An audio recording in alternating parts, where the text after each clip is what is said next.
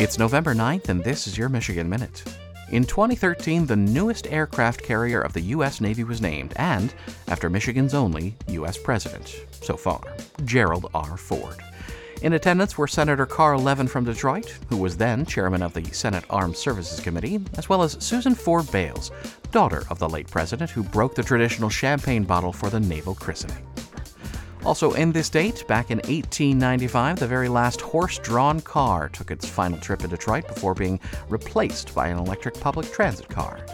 After it stopped in front of the Detroit City Hall, the two horses were immediately auctioned off and the car tied to the electric one that made it obsolete.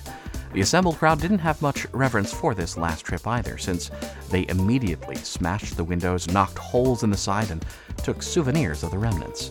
A sad end to an old-fashioned method of travel. And that is your Michigan Minute.